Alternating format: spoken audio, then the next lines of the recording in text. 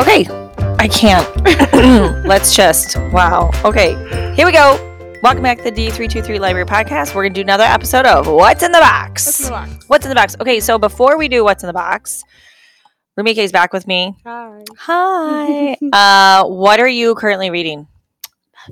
Nothing? I haven't read a book in so long. Why? You were at a conference, and then I was going to wait for you to come back. I'm going to blame you. I was going to wait for you to come back, and then I was like, fine. oh, you can blame me. Recommend a book for me, and so you've been gone, so it's your fault. So that's what we're going to do. Oh, yes, it's my fault. Yes. That's, you know what? Honestly, I've been in a book lull as well. I haven't been reading as much because things are just crazy. Yeah. So I'm not even taking our own popcorn and potato chip advice of like just reading. Yeah. I know reading for pleasure on the off time. Usually have something going like on my Kindle. It's usually some romance novel or something, just something potato chippy, and I don't. And I'm sad.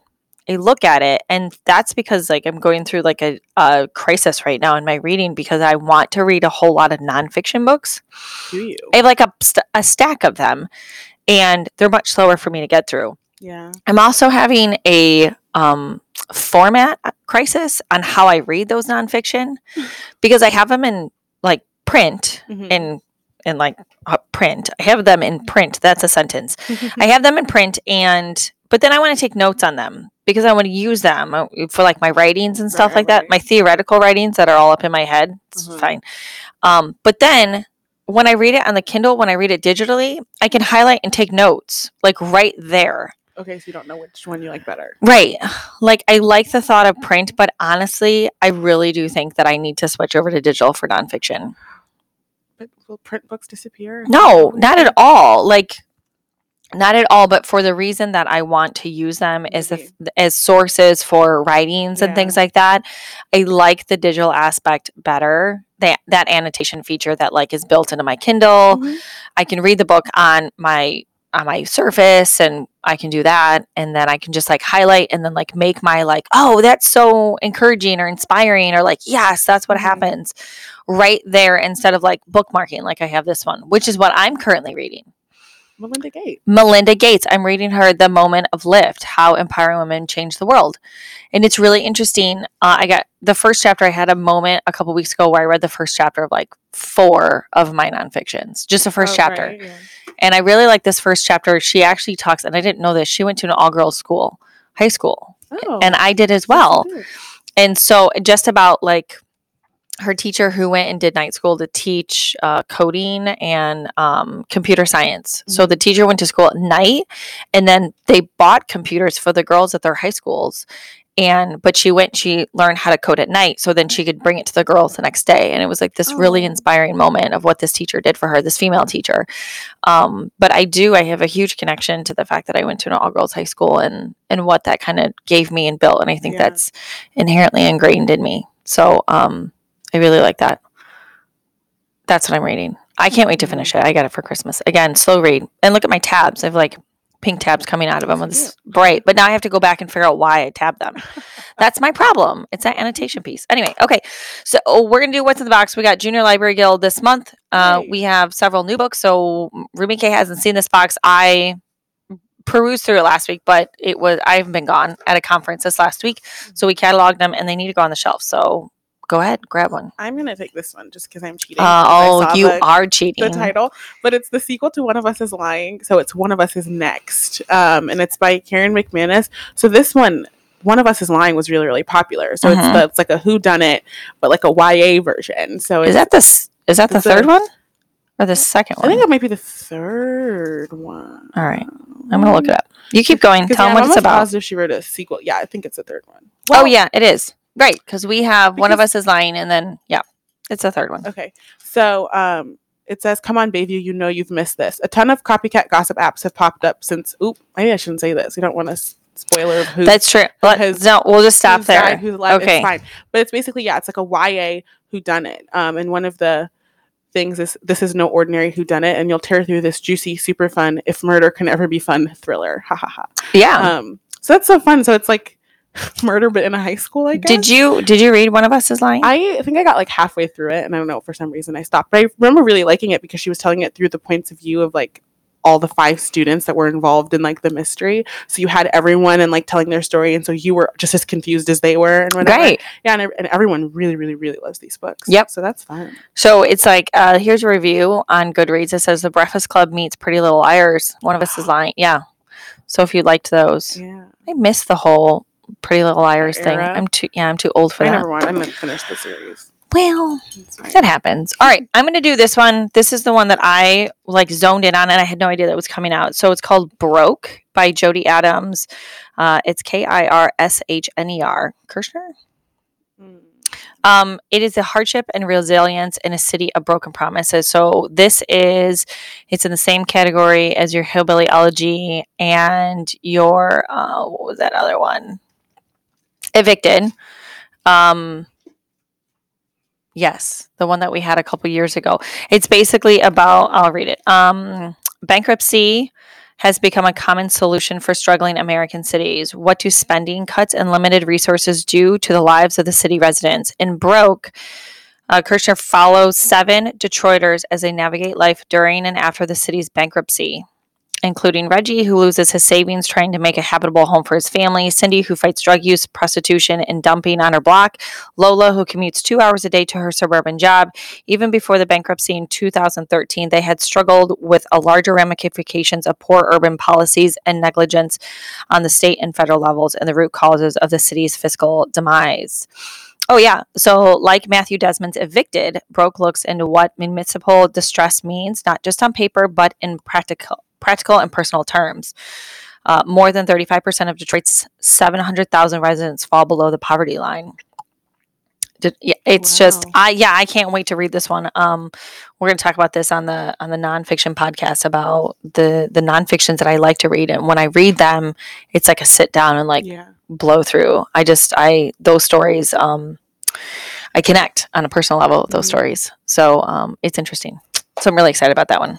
Okay, well, this is like the opposite of everything that you just said. This is called A Match Made in Mehendi. I'm assuming that's how you pronounce that. And the back says, matched, looking for the perfect date, Mayfield High. Don't call, don't swipe, just get matched. It's easy. And then it says, 15-year-old Simran Sangha comes from a long line of Indian visual or matchmakers. So I'm assuming it's about like a young Indian American girl who is a matchmaker at her school. And I feel like it's just like a really like lighthearted. Yeah. Like maybe like younger than like YA, but she's 15. So I don't know. Is that YA? Is that still It is considered YA. At 15, you turn 15, sophomore year. Okay. But really good, even for those high 8th grade readers who are just looking for like a cute teen romance, not a lot of heavy content. No. But again, matchmaker and stuff like those. We like those. Pretty pink cover. Pretty pink cover. That's it. I'm going to lay that one for you because that looks right up your alley. All right, let's do this one. This is called Minus by Lisa Nafziger. Nafziger. Can't even read the letters. It's a graphic novel. Mm-hmm. It's a pretty graphic novel. Who published this one? I can't see.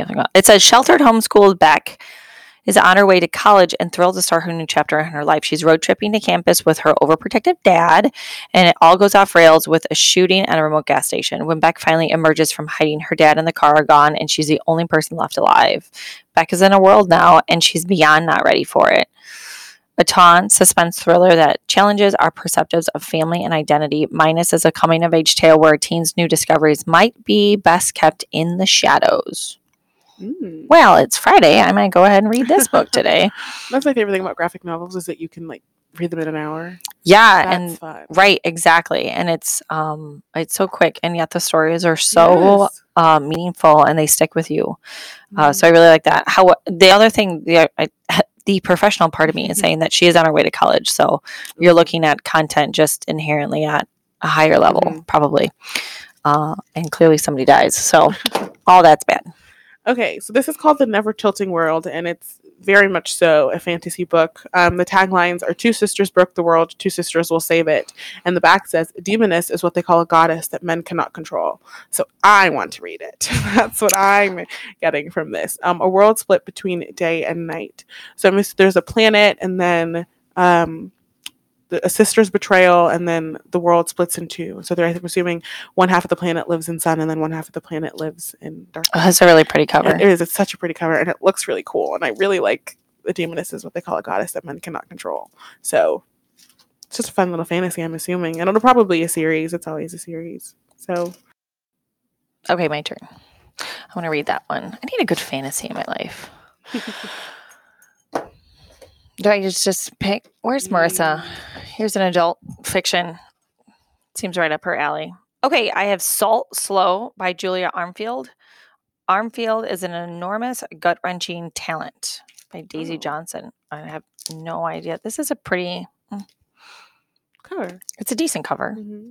I don't understand it, though. I don't know what it's about. Me neither. Okay. In her electrifying debut, Julia Armfield explores women's experiences in contemporary society mapped through their bodies. As urban dwellers' sleep become disassociated from them, like Peter Pan's shadow, the city turns insomniac. A teenager enters puberty, finds her body transforming in ways very different from her classmates. As a popular band gathers momentum, a fangirl following their tour turns into something monstrous. After their parents remarry, two stepsisters, one a girl and one a wolf, what's going on? What is happening? Develop a dangerously close bond, and in an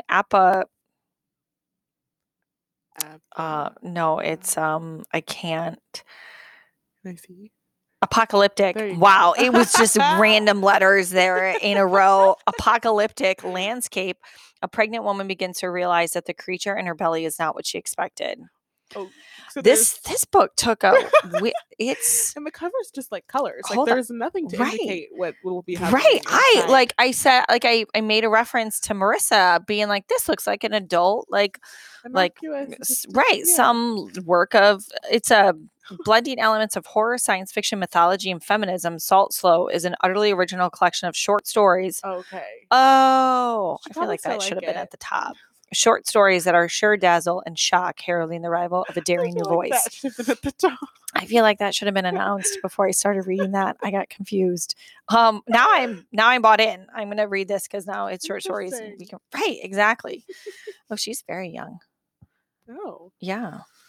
Okay, keep going. Anyway, I'm bought in. That was funny. That guy. Okay. Okay, this is called The New David Espinosa. No pain, no gain, right? Oh, I saw this one. This one looks really good. I'm a walking, talking bruise. Every muscle is in some stage of soreness.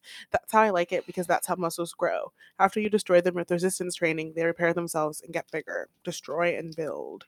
So I guess it's a boy who gets bullied and then he starts to work out. He becomes a bodybuilder to protect himself, and then apparently he falls into the dark side of the bodybuilding world. That is a dark side. I think it's interesting to look at a body dysmorphia, but in boys and how boys view themselves in their bodies. I don't think we talk about that as much as we should at all. Very much do we have that conversation. So that's really interesting. Unless they're associated with sports that have that, but I think that it happens a lot more. Yeah. Than we assume. We just assume a lot of times it's in girls, but no, it's not. Crazy. All right. I'm going to do this one. All right. The Shadow of the Batgirl. Graphic novel. Mm-hmm. This is part of a series. Oh, yeah. It's the DC collection, Graphic Novels for Young Adults collection. I've seen those collections before.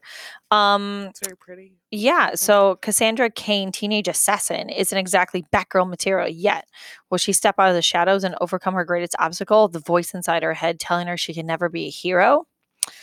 Yeah, I love these series. My students at the middle school and the high school are kind of eating these remakes of the DC Comics series with a new generation of kids. So we're getting a growth of there. And DC is, is back in the theaters and things like that. So that's true. It's all good. This is Your House Will Pay by Steph Cha, I'm assuming is how you say that. And it says, in the wake of the police shooting of a black teenager, Los Angeles is as tense as it's been since the unrest of the early 1990s. But I think it's from the point of view of two teenagers. Grace is a Korean immigrant, and I think Sean might be a black teen boy, and I think it's told from their points of views, which will be interesting. Yeah. And I can't figure out if it's fiction or nonfiction. But it's always interesting to hear stories about police brutality and violence from people. So here's that. Okay. House Will Pay. All right. We got 2 left. Which one do you want? The Revolution of Bertie Randolph. Okay. All right. I'll do this one. This is, you left me with a nonfiction one. Okay. A Delayed Life. This is the true story of the librarian of Auschwitz. Oh, this is fitting. I'm a librarian. That's the only thing that's fitting. The true story of the librarian of Auschwitz. We had this book come out. The Librarian of Auschwitz came out. Has it been, we get it last year? Maybe. It's been out for a while, but Yeah. I had a lot of students who enjoy reading and are fascinated with that whole World War II.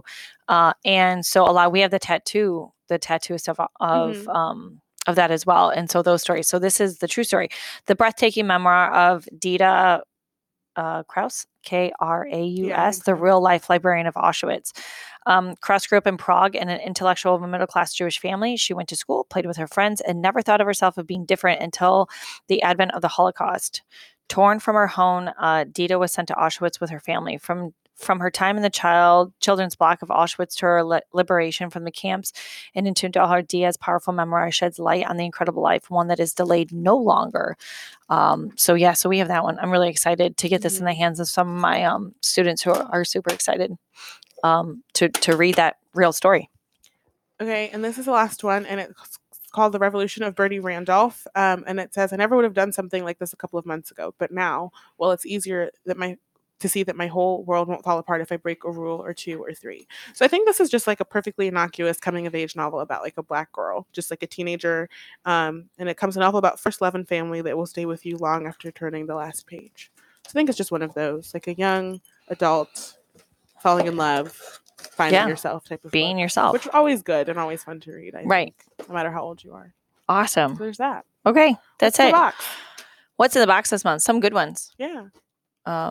And definitely some that we're gonna start chasing around to our students. Read, do the reading thing, and maybe we'll read ourselves. Yes, we will. Because we need to do that, and it's like snowing out this morning, and there's no reason why we can't spend this day reading in the stacks, which is what we love to do. So, with that, we're gonna sign off, and we'll be back next time with more books. Bye. Awesome. See ya.